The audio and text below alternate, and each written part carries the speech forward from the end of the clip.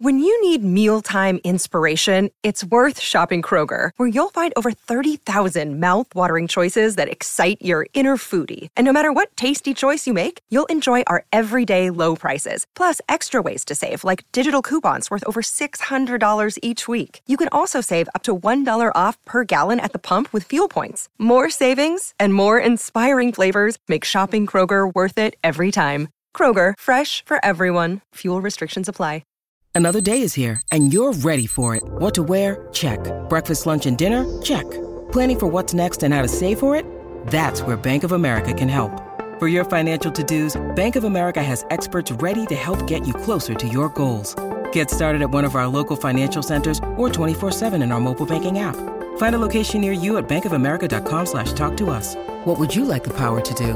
Mobile banking requires downloading the app and is only available for select devices. Message and data rates may apply. Bank of America N.A., member FDIC. The Sydney Thunder is a club which has been around the mark in each of the last 4 BBL seasons, Coons. They haven't won the title since 2015-16, though. That was long before Trevor Bayliss' time, who has the reins again this summer and joined us now on Sports Day. Trevor, welcome. G'day, boys. How are you? Trevor, really good to chat to you. How pumped are you about the upcoming BBL season and the possibility for the Sydney Thunder to, I guess, break a mini drought and win the whole thing? Yeah, well, looking forward to it very much. The last 2 years, I think we've finished in third position. There or thereabouts, and we've got some good young players who are just getting more and more experience, and hopefully that means they're getting better and better. So. Hopefully we can play some good cricket and give ourselves a chance. How was the recruiting drive in the off-season? New players can we look forward to seeing at the Thunder?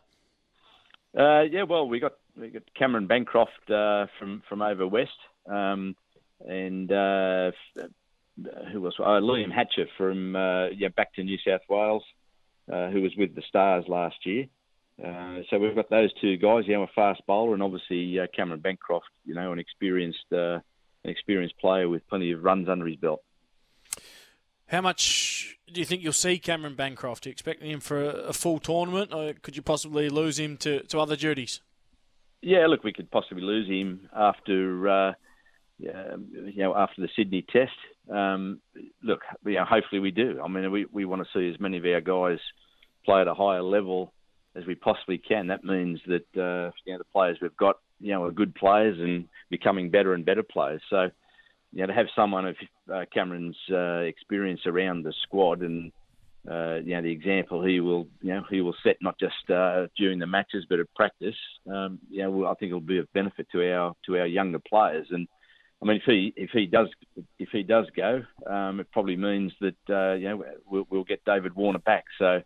It'll be one or the other, hopefully, for most of the tournament. Have you had discussions with David Warner? Because, I mean, at worst, he'll join you from about January 10 onwards. At best, from your perspective, if he misses out on selection against Pakistan, he'll be with you for most of the tournament, if not all the tournament. I mean, that's such a great feather to have in your cap, to have one of Australia's greatest ever white ball batters playing BBL cricket for you.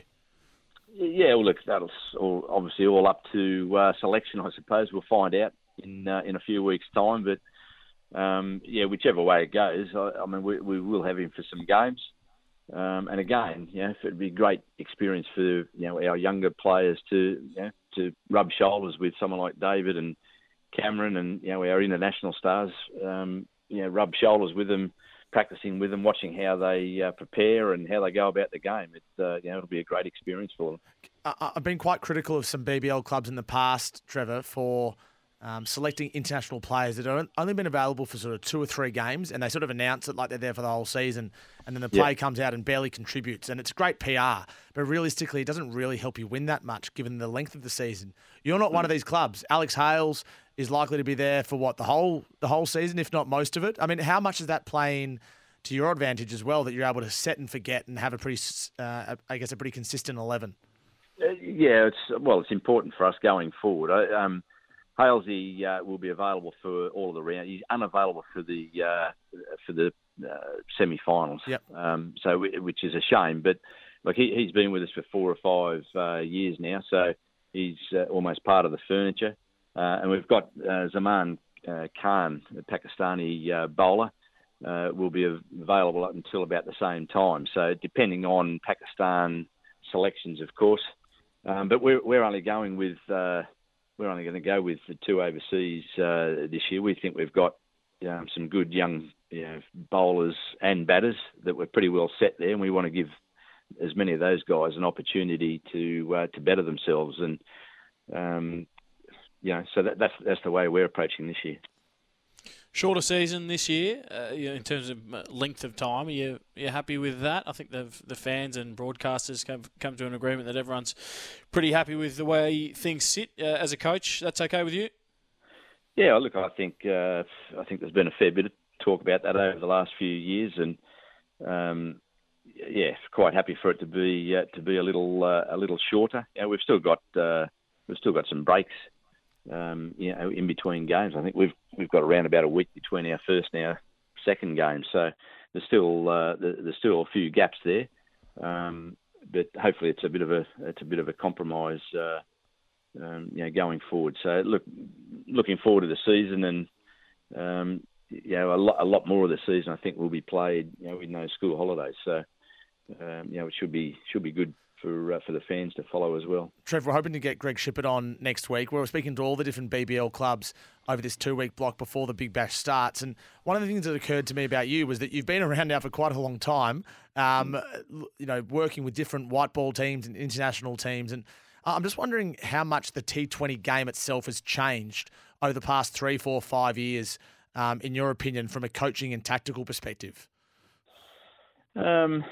Look, I think the players themselves, individually, that their skills have improved out of sight. The way they can hit the ball, the power they've got, but not just the power, but some of those almost trick shots we probably would have called them a few years ago. Their ability to do that, it just shows the skill level that they have got. So that's certainly improved over the time, and I think. These days, you've got 11 players in each team that can certainly win a game for each of the teams. Where once upon a time it might have been, you might have had 3 or 4 top line players, but now it's only one of the 11 can win it for you. We love the innovation of Big Bash and T20 cricket all around the world. We see so many different deliveries now, as you mentioned, guys playing ramp shots and all sorts of innovative things. Is there something fresh and new that some of your boys have been working on this season that we can expect? A one-handed ramp with the eyes closed or something along those lines?